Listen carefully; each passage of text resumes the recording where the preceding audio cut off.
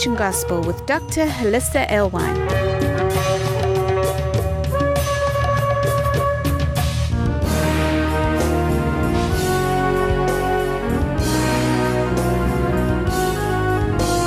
Join us around our Shabbat dining table as we explore the Torah portion. Amen. What I want to call this is Three Wise Men and a Red One. And I wanted to go back and look again at the gifts of frankincense, myrrh, and of course there was gold. But it's the great gift return. And, Christians, they're celebrating Christmas right now. When Messiah comes, he's going to reset their calendar. He's just going to turn a knob. That's all that's going to happen. And they're going to get off the solar thing. And they're going to start calculating the beginning of the months by the moon. And when that happens, the 25th of Kislev, they kept the day. They got the date right. But when you go solar, you turn the knob and you lose the month. So all you have to do is reset the knob, which Yeshua will do very quickly, and all of a sudden they'll be back on the right date, and much of what they're doing they can keep. Santa Claus, no. Yuletide log, no. But they are onto a few things that did carry over from the Chanukah celebration, which we know Chanukah was a Sukkot Sheni, or a second Sukkot. So the things you would expect to see at Sukkot were carried over into Chanukah.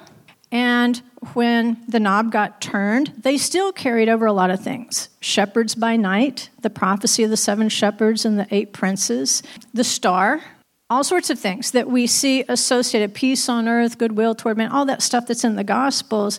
It's right on track. It's just that they stuck it on the wrong date. But that's easily fixed when their ears are open. So we want to look at these 3 gifts, gold, frankincense, and myrrh.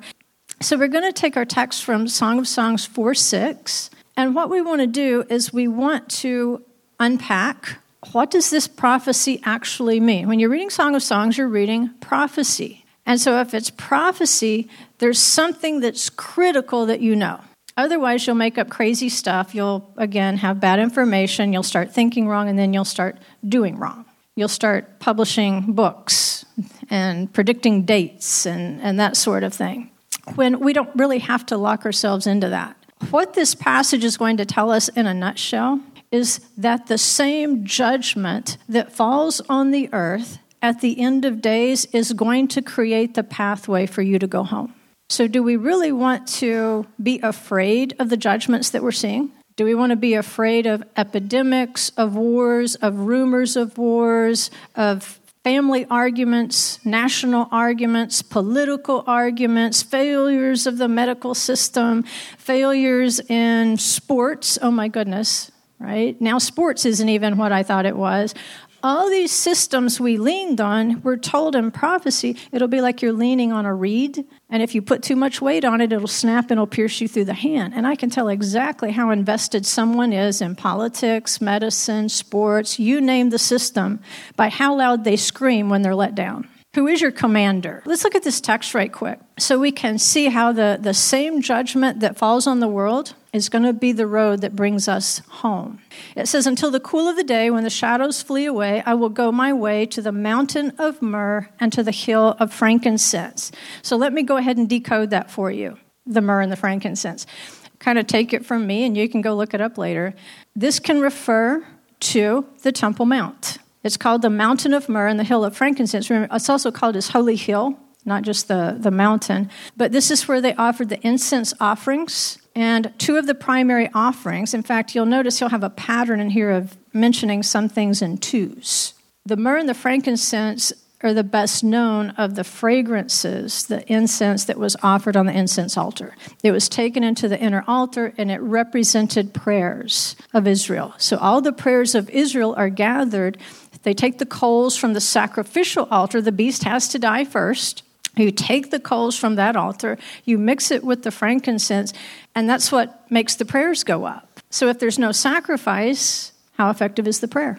Yikes. So yes, he wants you to call out in your agony. He wants you to call out in your pain. He knows it's going to hurt when there's things that you have to give up. He knows it's going to hurt when maybe there's things you need to start doing that you haven't been doing. But you throw yourself up there on that altar, and now you've got the appropriate coals. You don't have strange fire. you have the appropriate coals for those prayers to come up, and they will be a sweet-smelling aroma to him. So this is the Temple Mount. It says, "You are altogether beautiful, my darling. There is no blemish in you." Right? And so who's he talking to? The next verse tells us he's talking to his bride. His bride is without blemish. She's beautiful.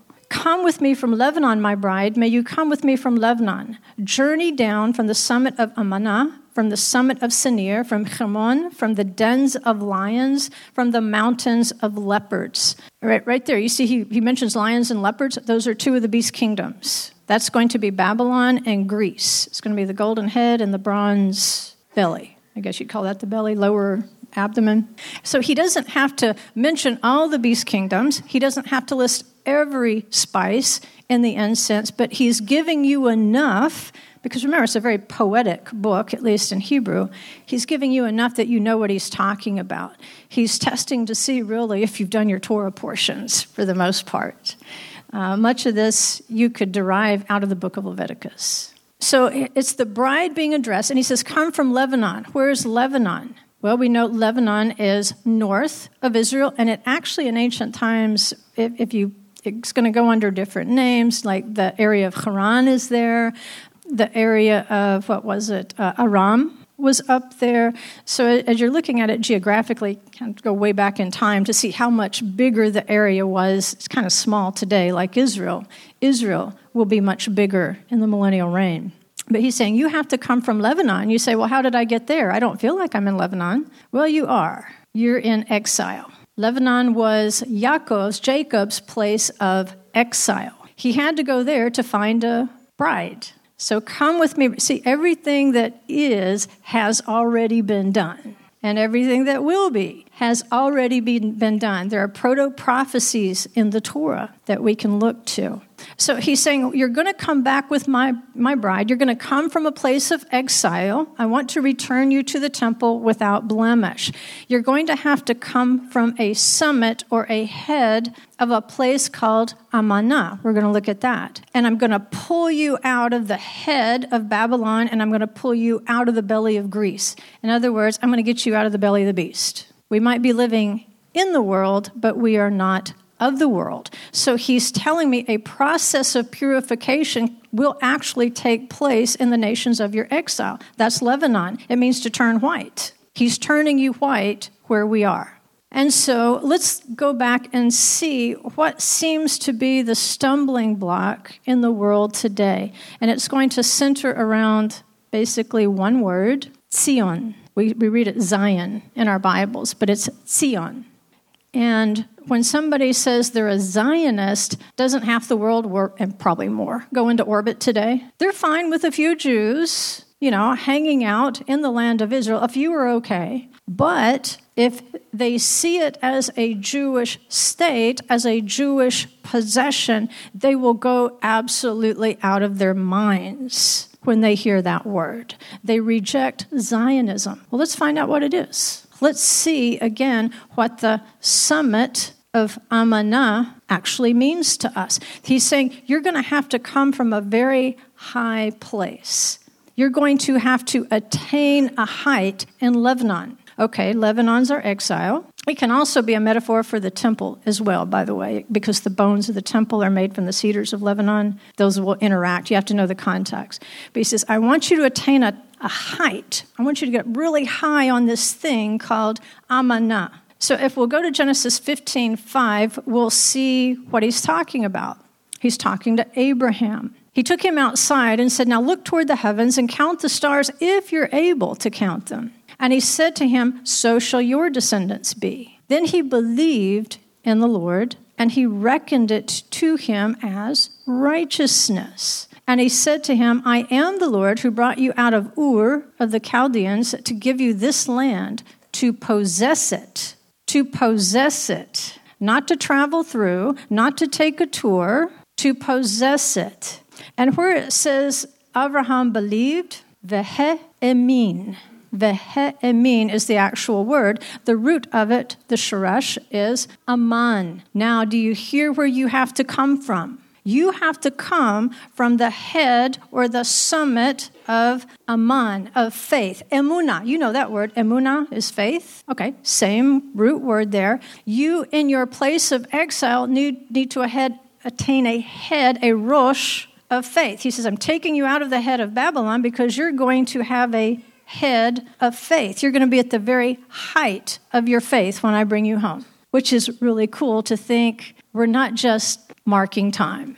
We are actually putting roots down, and we are becoming fragrant like the cedars of Lebanon. The branches are spreading out.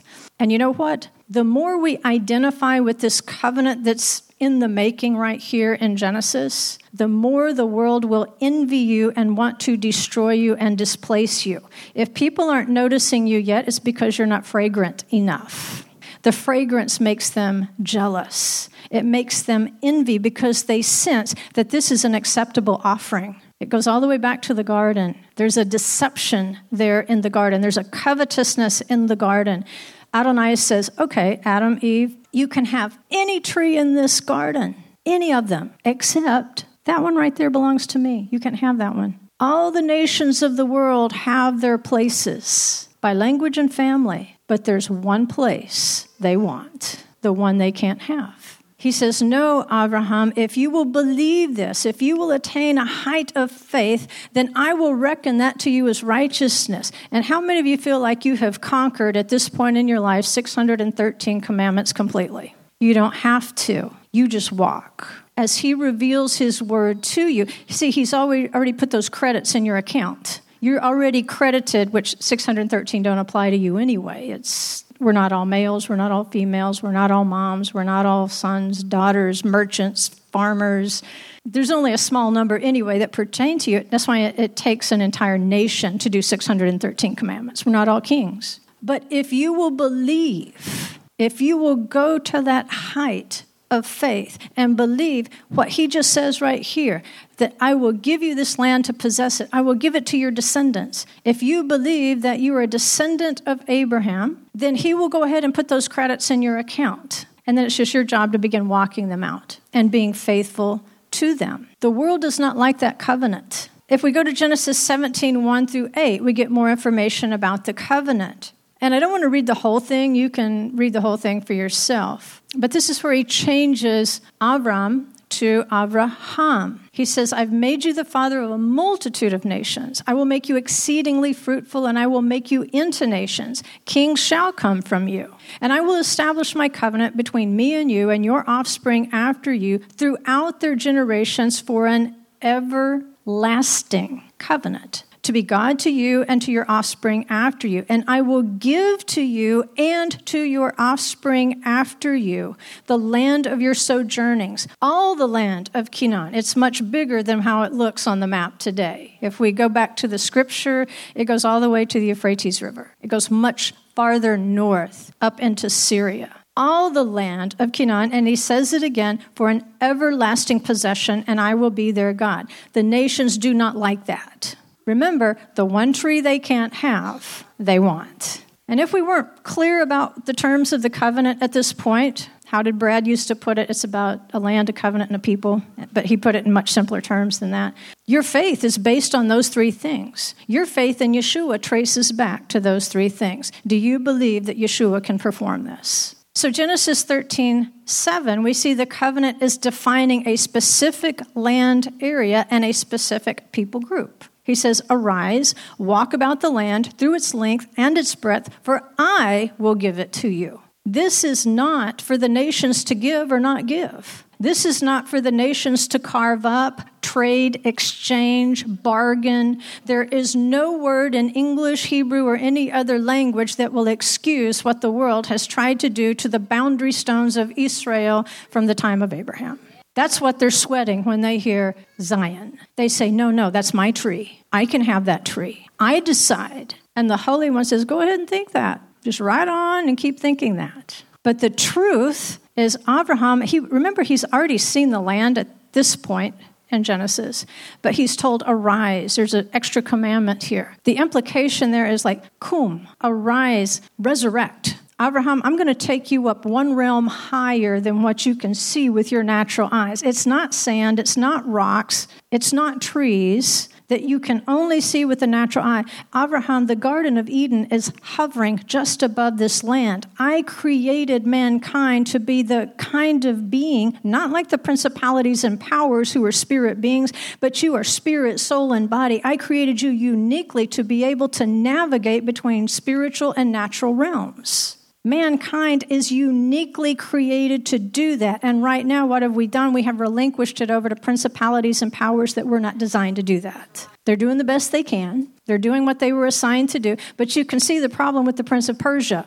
They're single-minded. They do one thing at a time. They don't multitask. But we were created to be able to assimilate his word and to rule according to his word. Not subjectively, according to which trees we think we're entitled to, but according to his rule, according to which tree he says we're entitled to, according to where he sets the boundaries. So he says, I will give it to you. No human being is going to do this. And it's those terms that the nations have always coveted.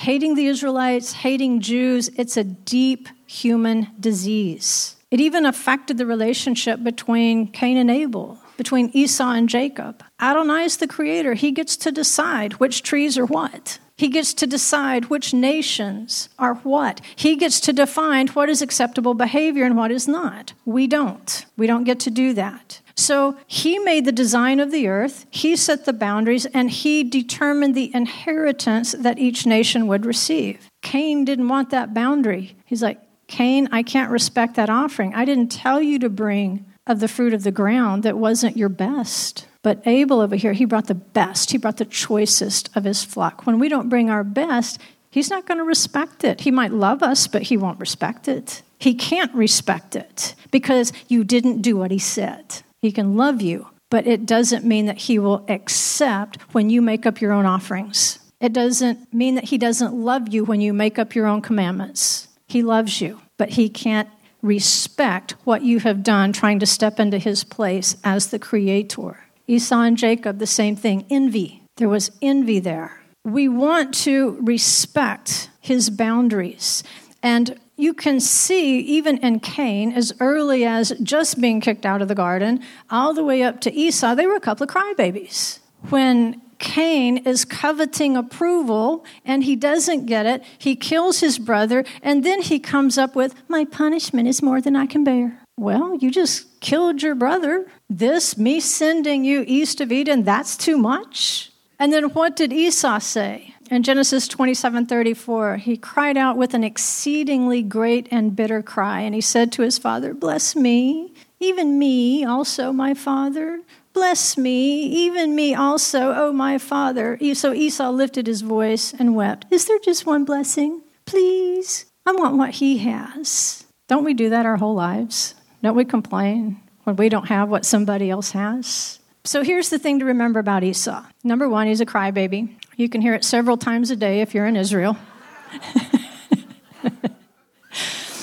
Every time there's a call to prayer coming over those loudspeakers from the mosque, you can hear Esau crying. But here's the difference between Esau and Amalek. We need to know the difference. Esau dominates, he possesses, and he will kill if it serves those ends. But he's mostly about control. He believes if he can control, then Elohim, the God of Jacob, is not the most powerful.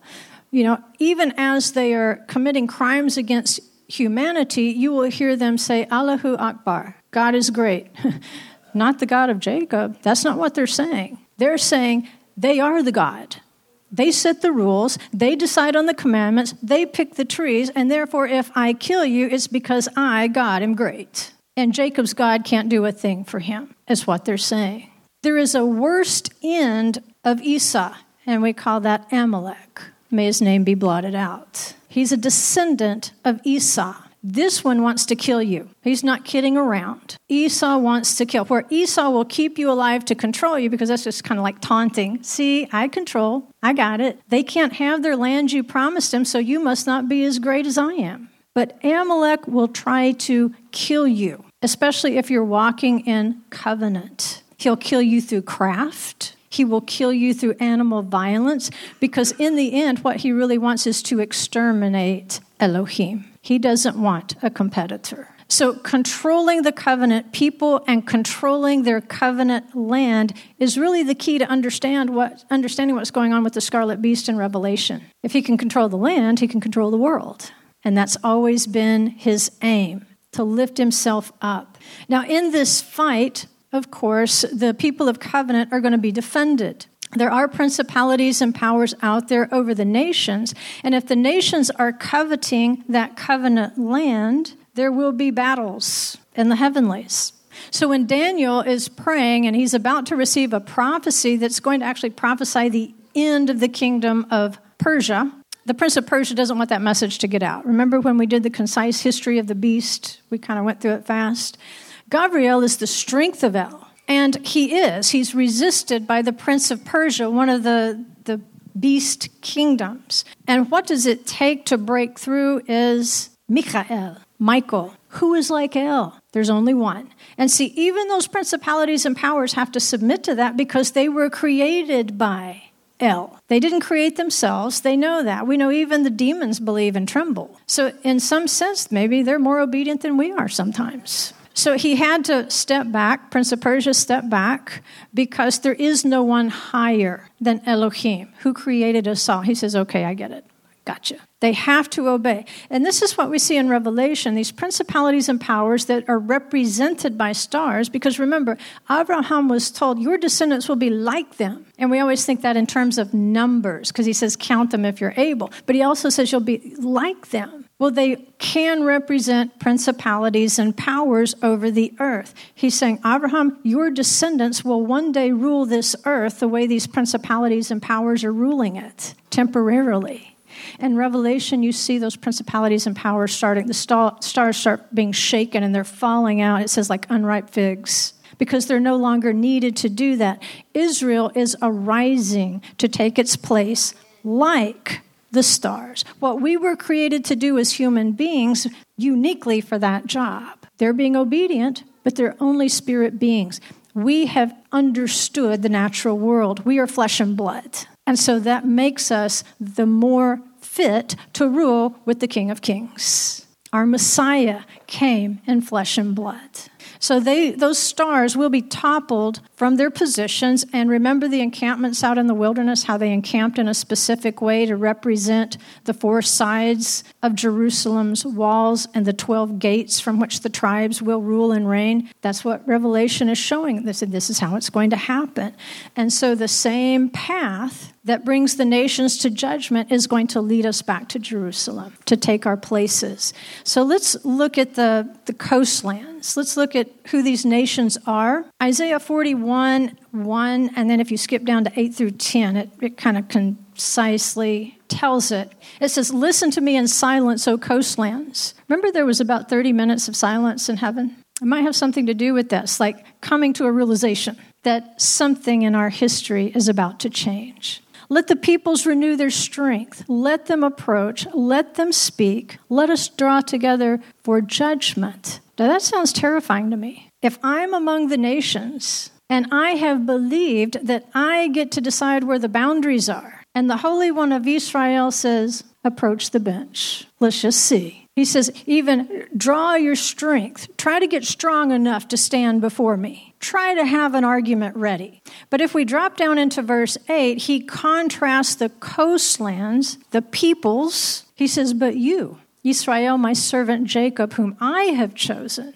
the offspring of Abraham, my friend, you whom I took from the ends of the earth and called from its farthest corners, saying to you, you are my servant. I have chosen you and not cast you off. Fear not, for I am with you. Do not be dismayed, for I am your God. I will strengthen you. I will help you. I will uphold you with my righteous right hand. Now contrast that. Do you want to be out there in the nations? And he's saying, go ahead, strengthen yourself. Let's see what happens. Try to help yourself. Approach the bench. Or would you rather be counted as his servant? And he'll say, I will strengthen you. I will uphold you with my righteous right hand, which we know is Yeshua. the living word. He says, I am with you. That's exactly what he told Abraham. I will be with you. So that defines for us who the coastlands are. And they're being challenged to approach for this judgment. What we want to do is go back, just with hermeneutics, if we want a good definition of something, we'll go back to the first mention of that word in Scripture. So we do. We go back to coastlands, which in Hebrew is E. Just E. That's it. E. Coastlands. And it's in Genesis 10:5. It says, from these coastlands of the nations were separated into their lands, everyone according to his language, according to their families, into their nations. So there's a contrast. There is the boundary of Israel that was drawn by Elohim. And then he says, for the nations, I gave you a portion. I drew those boundaries, which is why it's translated out coastlands instead of other words for nations in that particular type of prophecy. He says, I gave you a place according to your language and your family. He put the nation's family groups where he wanted them. Those are their assignments. Those are the trees they can eat from. But the problem is, from the beginning, they've wanted to reassign and absorb the descendants of Abraham. That's not their authority. That's not their tree. That's his. He says, I chose you. I set your boundaries. And you say, but what about me? What if I'm not a descendant of Abraham? What if you're not? You know this one. It's Galatians 3:29.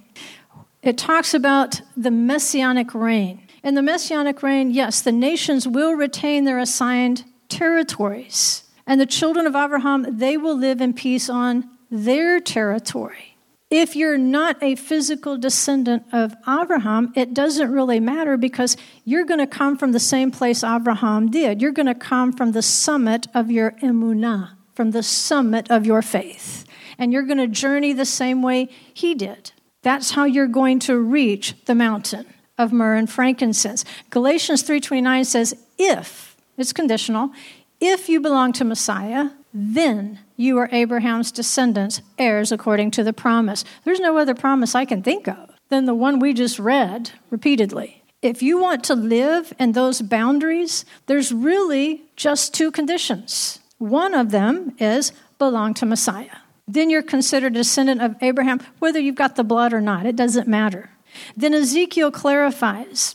Ezekiel 47:21, it says, you shall divide this land among yourselves according to the tribes of Israel.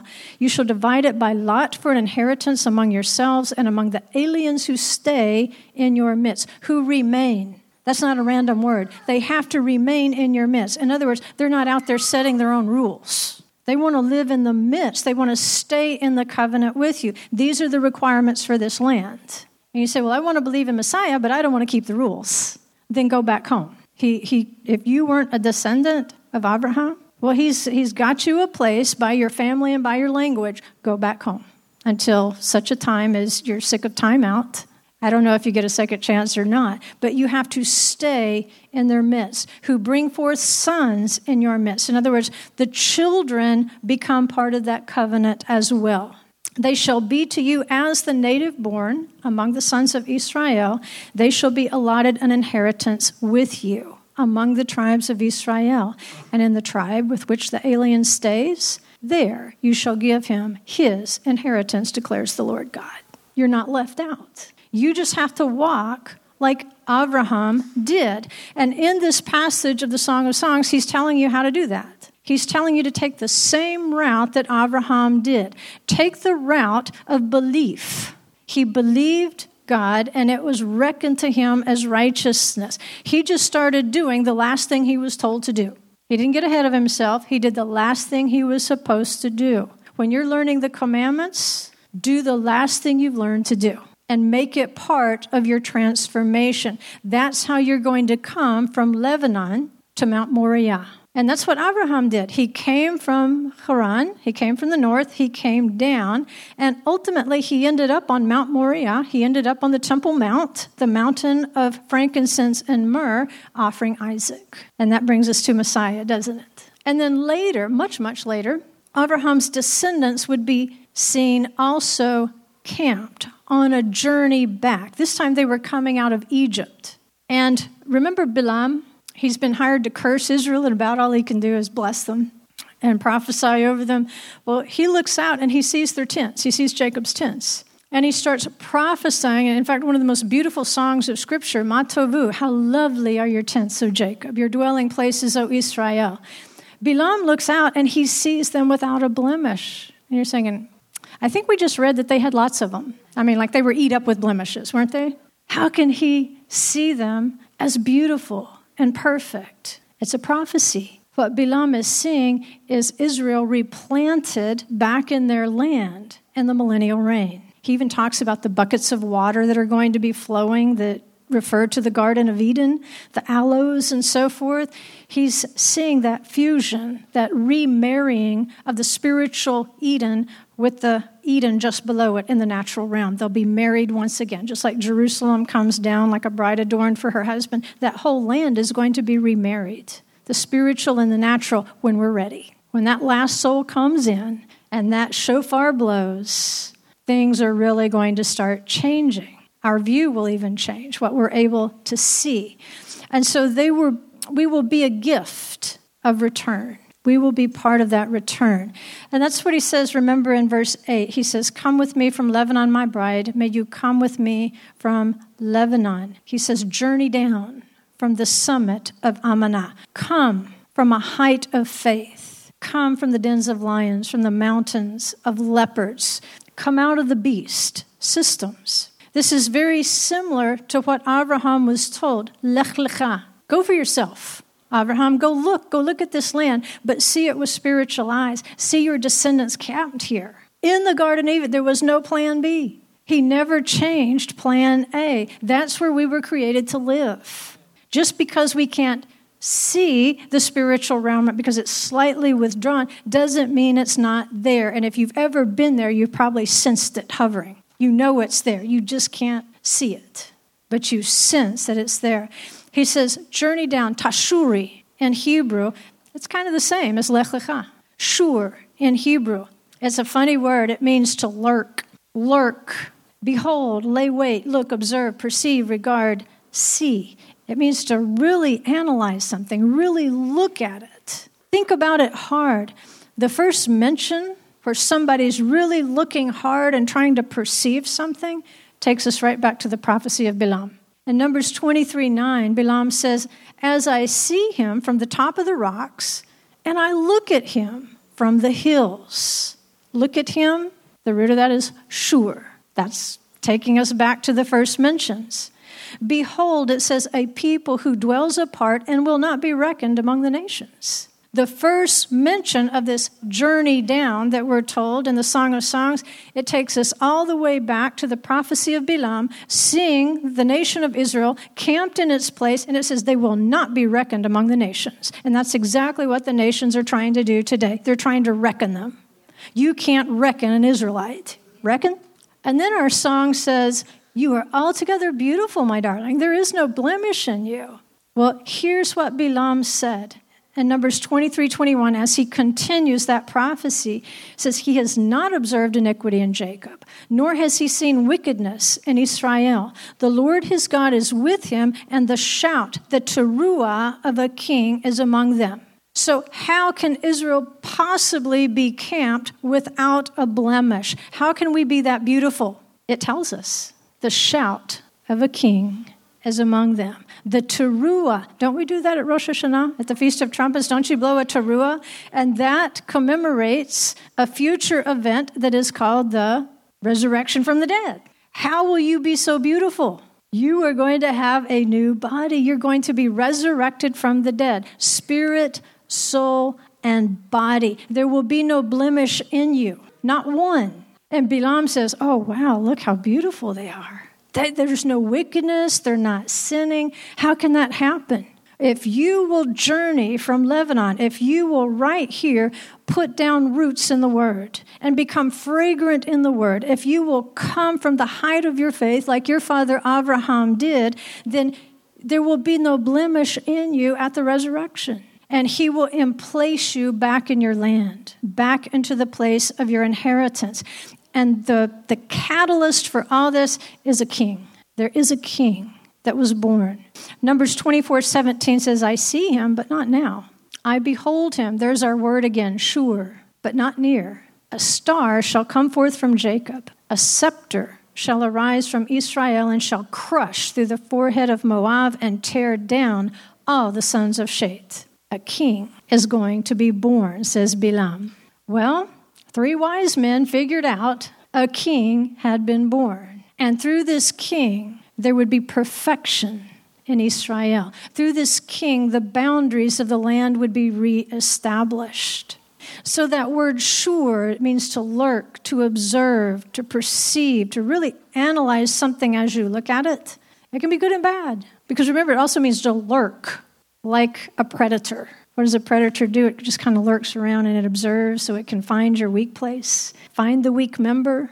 And there are some ominous prophecies with that word in it. Hosea 13:7 says, I will be like a lion to them, like a leopard. I will lie in wait by the wayside. This is the Holy One saying, I'm going to do this to Israel. The same way I inspired the beast kingdoms to lurk and to take them captive, he says, I'm going to do that too. Because of their idolatry, because they thought they could change the boundaries. They thought they could make up the commandments. They thought they could commit idolatry and get away with it. But even in their exile, it's also proof he's still lurking. He's still observing us. Yes, he sent the tribes away for idolatry, but he's still lurking to redeem us from the red beast. He didn't go to sleep. He's still lurking to do you good. Imagine, sometimes you see it on commercials, like imagine you've got a little leopard right here. You can't see him, but he's right there. Imagine you got a lion over here as you walk through the day. And that lion is lurking, and he's watching, and he's waiting to show himself strong on your behalf. But he says in Hosea, as he goes on in 14:4-8, why is he lurking? Why did he follow us out here? He says, I will heal their apostasy. No more idolatry. I will love them freely, for my anger has been turned away from them. I will be like the dew. Dew represents resurrection, by the way. He will blossom like the lily. He will take root like the cedars of Lebanon. His shoots will sprout, and his beauty will be like the olive tree, and his fragrance like the cedars of Lebanon. That's the exiles. They're going to be sprouting up like the cedars of Lebanon in the places of their exile. Those who live in his shadow will again raise grain. They will blossom like the vine. His renown will be like the wine of Lebanon. O Ephraim, what more have I to do with idols? It is I who answer and who look after you. There's our word again. Sure, I'm looking after you. I'm lurking around. I'm trying to do good for you. I am like a luxuriant cypress. From me comes your fruit. And this is what's happening right now. Adonai is lurking to resurrect Ephraim from his idols so he can bring him home, so he can attain that summit of faith. Like Abraham. Abraham had to leave his idols. He was in a place of idolatry. He had to leave it behind. So he's saying, okay, come on, put your roots down. Get your roots in the word. He says, I want to take you to Lebanon, to a height of faith, and then you're going to journey down. You're going to, remember, the Lord himself will descend from heaven with a shout, but then we're going to go up into that realm of resurrection, and then what happens? We're going to descend again in order to rule and reign with King Messiah. We're going to have to journey down. He's going to take us to that final summit of our faith, which is the resurrection. And he says, okay, now we've got a traumatized world to work with. Imagine what the world's going to be like after 7 years of tribulation. They'll be traumatized. They're traumatized already. So we're going to have a lot of repair work to do. Yeshua's going to have things for us to do. Yay, we're going to be busy. We're putting things on the resume right now. We want more on there than just a name, cell phone number, and address. We want to know his word because there's no other measurement. He's going to rule according to his word. So yes, Lebanon is a place of exile for Jacob and his sons, but we will return from that exile. And, the boundaries, when we return, when we see the full boundaries, it goes all the way to the Euphrates River. So the territory will be increased. And if you remember, when we did the concise history of the beast, we talked about the north, Tzafon, and how the rabbis say Messiah is hidden in the north.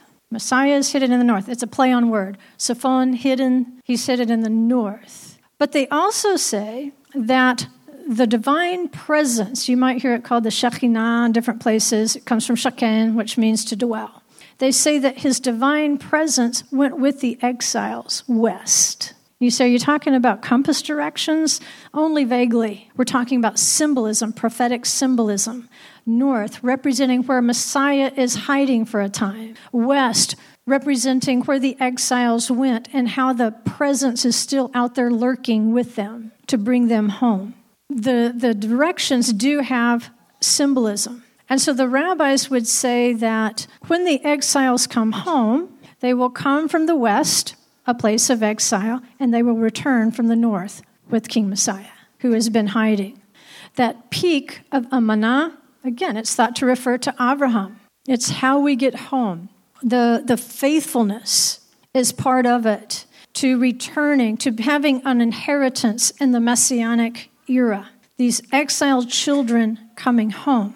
And the play on word there, the summit of Emunah, or summit of Amanah, is her faith. The bride is going to have a faith when she comes home. And she's going to return home, according to Bilam, through a star and a scepter. The shout of a king is among them. There will be a star and there will be a scepter. Well, we know the star did arise from Jacob, and that was King Messiah. He arose from the tribe of Judah. He held that scepter because Judah is the royal tribe. Who's the gold, though? We kind of get the frankincense and myrrh. That one, not a hard one to figure out. But who's the gold? Why would they bring gold, frankincense, and myrrh? Well, there's some scripture references. You can read more. Exodus 28:11, Exodus 39:6. But in a nutshell, Israel is the gold. Israel is the refined 12 tribes coming home. They are returning to the mountain of frankincense and myrrh because if you remember, the high priest bore them on his shoulders. On the shoham stones, the name of each tribe was etched and it was set in gold, filigree. So we are being inscribed and set in gold to be returned to the rightful owner, to the rightful king. We are gifts for a Messiah. It says, surely the coastlands will wait for me, Isaiah 60, verse 9. And the ships of Tarshish will come first to bring your sons from afar, their silver and their gold with them. See the equivalence of expression when you're reading prophecy? Look within the same verse to find the definition. Your sons are the silver and the gold. For the name of the Lord your God and the Holy One of Israel, because he has glorified you. You haven't glorified yourselves. He has glorified you. It says at the end of days, the kings of the earth will bring their glory into the holy city. Not their glory, his glory. They will finally recognize, I don't have any glory. It's only his glory. And when you do that, you can come into the holy city. Now you understand the difference between this tree and this tree. It never was your tree. He's only let you use his glory.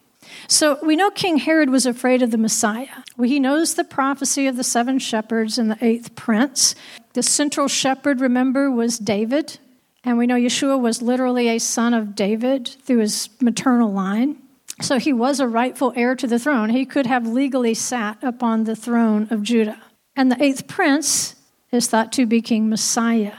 Herod knows this prophecy. What he doesn't know is that its final fulfillment is still about 2,000 years in the future. He's afraid it's about to happen. He knows that the coastlands are going to return the exiles. He knows there's going to be a regime overthrow. He knows he's not a rightful king because Herod is a double Edomite. He's an Idumean, which means an Edomite, and during what we'd say the era of the Maccabees, they were forcibly converted to become Jews. Forcibly, that never works. So by heredity, he's going to have some question marks in the natural realm, but he is also a citizen of Rome who was thought to be Esau, the red one, Edom. So he's 2 kinds of red one. He's 2 kinds of red beast. And that's why Yeshua was challenged on the Temple Mount at the time of Chanukah. At the Feast of Dedication, they said, if you're the Messiah, just tell us plainly. And he did. He starts talking about sheep. He says, my sheep know my voice. But he tells them, because you can't hear what I'm saying, you're not of my sheep. He's saying, remember this prophecy that you're referring to, by the way, when you ask me whether I am that shepherd, if I'm the King Messiah, if I'm the 8th prince, associated with that prophecy is the return of the flocks. The return of the tribes. What you're telling me is you want me to rescue you from the red one, from Rome right now, and to heck with all the rest of the sheep that got scattered out there in the exile. What about all those sheep out there in Lebanon who don't even know what their roots are yet? They've been lost. So he does. He starts talking about sheep, and then he says there's other sheep. I have to get those. I have to get the exiles back. And the prophecy he's talking about, it comes from Micah 5:5. It says, this one will be our peace. When the Assyrian invades our land, when he tramples on our citadels, then we will raise against him 7 shepherds and 8 princes of men. He mentions the Assyrian. The Assyrian is not a beast kingdom. You had to conquer Jerusalem to be qualified for a beast kingdom. Assyria got close, but then a little bit of confusion set in and they ran off. However, it's telling us something. Assyria was responsible for the deportation and the exile of the 10 northern tribes. Those lost sheep that Yeshua is talking about, he's saying it's right there in the prophecy, guys. How can I be Messiah if I don't go get those sheep? They didn't want to wait. But you can see why some of that language is associated with Chanukah, because it's associated with Sukkot. It says, suddenly there appeared with the angel a multitude of the heavenly host, praising God and saying, glory to God in the highest, and on earth peace among men with whom he is pleased. Peace on earth, the nations within their boundaries. Israel, all of them resettled within their boundaries. This is the work of the 7th shepherd and the 8th prince. It says, in the same reason, there were some shepherds staying out in the fields and keeping watch over their flock by night. Well, the field is the world and the night is the exile. That's more for prophetic language for you. So what is it saying? He, through that sign of going to the shepherd specifically, they're saying a king is about to be born who's going to get all those sheep back. And so shepherds watching by night. It's part of this prophecy that's associated with the time of Chanukah. And this is important to remember. At the time of Chanukah, it's going to commemorate the rededication of the temple itself, of which you are little temples, because the abomination that causes desolation was set up on the 15th of Kislev, and they started making sacrifices to it on the 25th, Chanukah. And Yeshua didn't stop preaching that, by the way. He didn't talk about that as something that's already happened. He said, this which has happened before will happen again. And when you see it, get ready. So why in the world would we try to skip over Chanukah and say, well, that's not in the Bible? Yeah, it is. It's in the book of Haggai. It's all in the book of Haggai. He even sets the date of it. Why are we arguing over whether a Chanukiah is a valid symbol? Because we don't do our research. We get bad information and we come to bad conclusions, and then we say and do bad stuff. We miss the prophecies because we're so busy on the internet. So yes, Herod is double Edom. And here's the prophecy against Edom. And so he's got double reason to be afraid. Ezekiel 35:2, Son of man, set your face against Mount Seir, that's Esau. Prophesy against it and say to it, thus says the Lord God, behold, I am against you, Mount Seir, and I will stretch out my hand against you and make you a desolation and a waste. I will lay waste your cities and you will become a desolation. Then you will know that I am the Lord. Because you have said, these 2 nations and these 2 lands will be mine, and we will possess them, although the Lord was there. Remember the 2 nations in Rebekah's womb? Who wanted them all? He didn't want to stay on his territory. He had a blessing because he cried for it. But he says, no, these 2 nations, I want what's assigned to Jacob. I want what was promised to the descendants of Abraham. I want that tree. I decide. Therefore, as I live, declares the Lord, I will deal with you according to your anger and according to your envy. Remember, we said it's always been about envy, what somebody else has, because you don't think the Holy One has the authority to set that boundary in your life. So I say, if people aren't envying us yet, it's because maybe we're not that identifiable yet with the covenant. The more you walk in the commandments, the more people will envy you if it's a matter of the heart.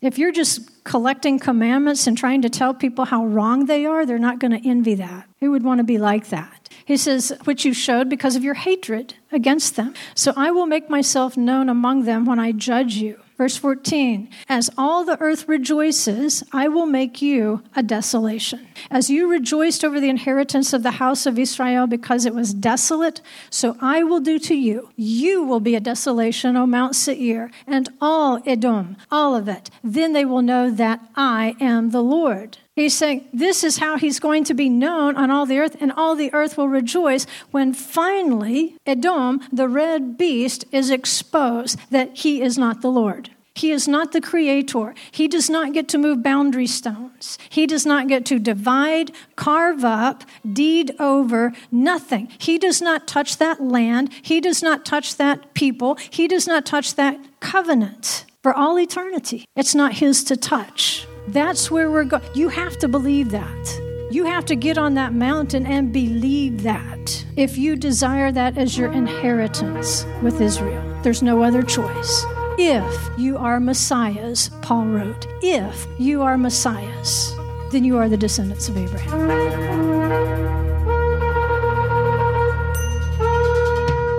Thank you for exploring the Torah portion with us.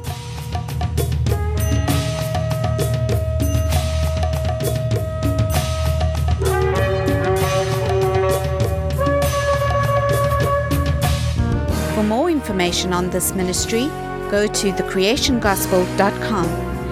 You can find links there for our newsletter, books, workbooks, Facebook, and our YouTube channel.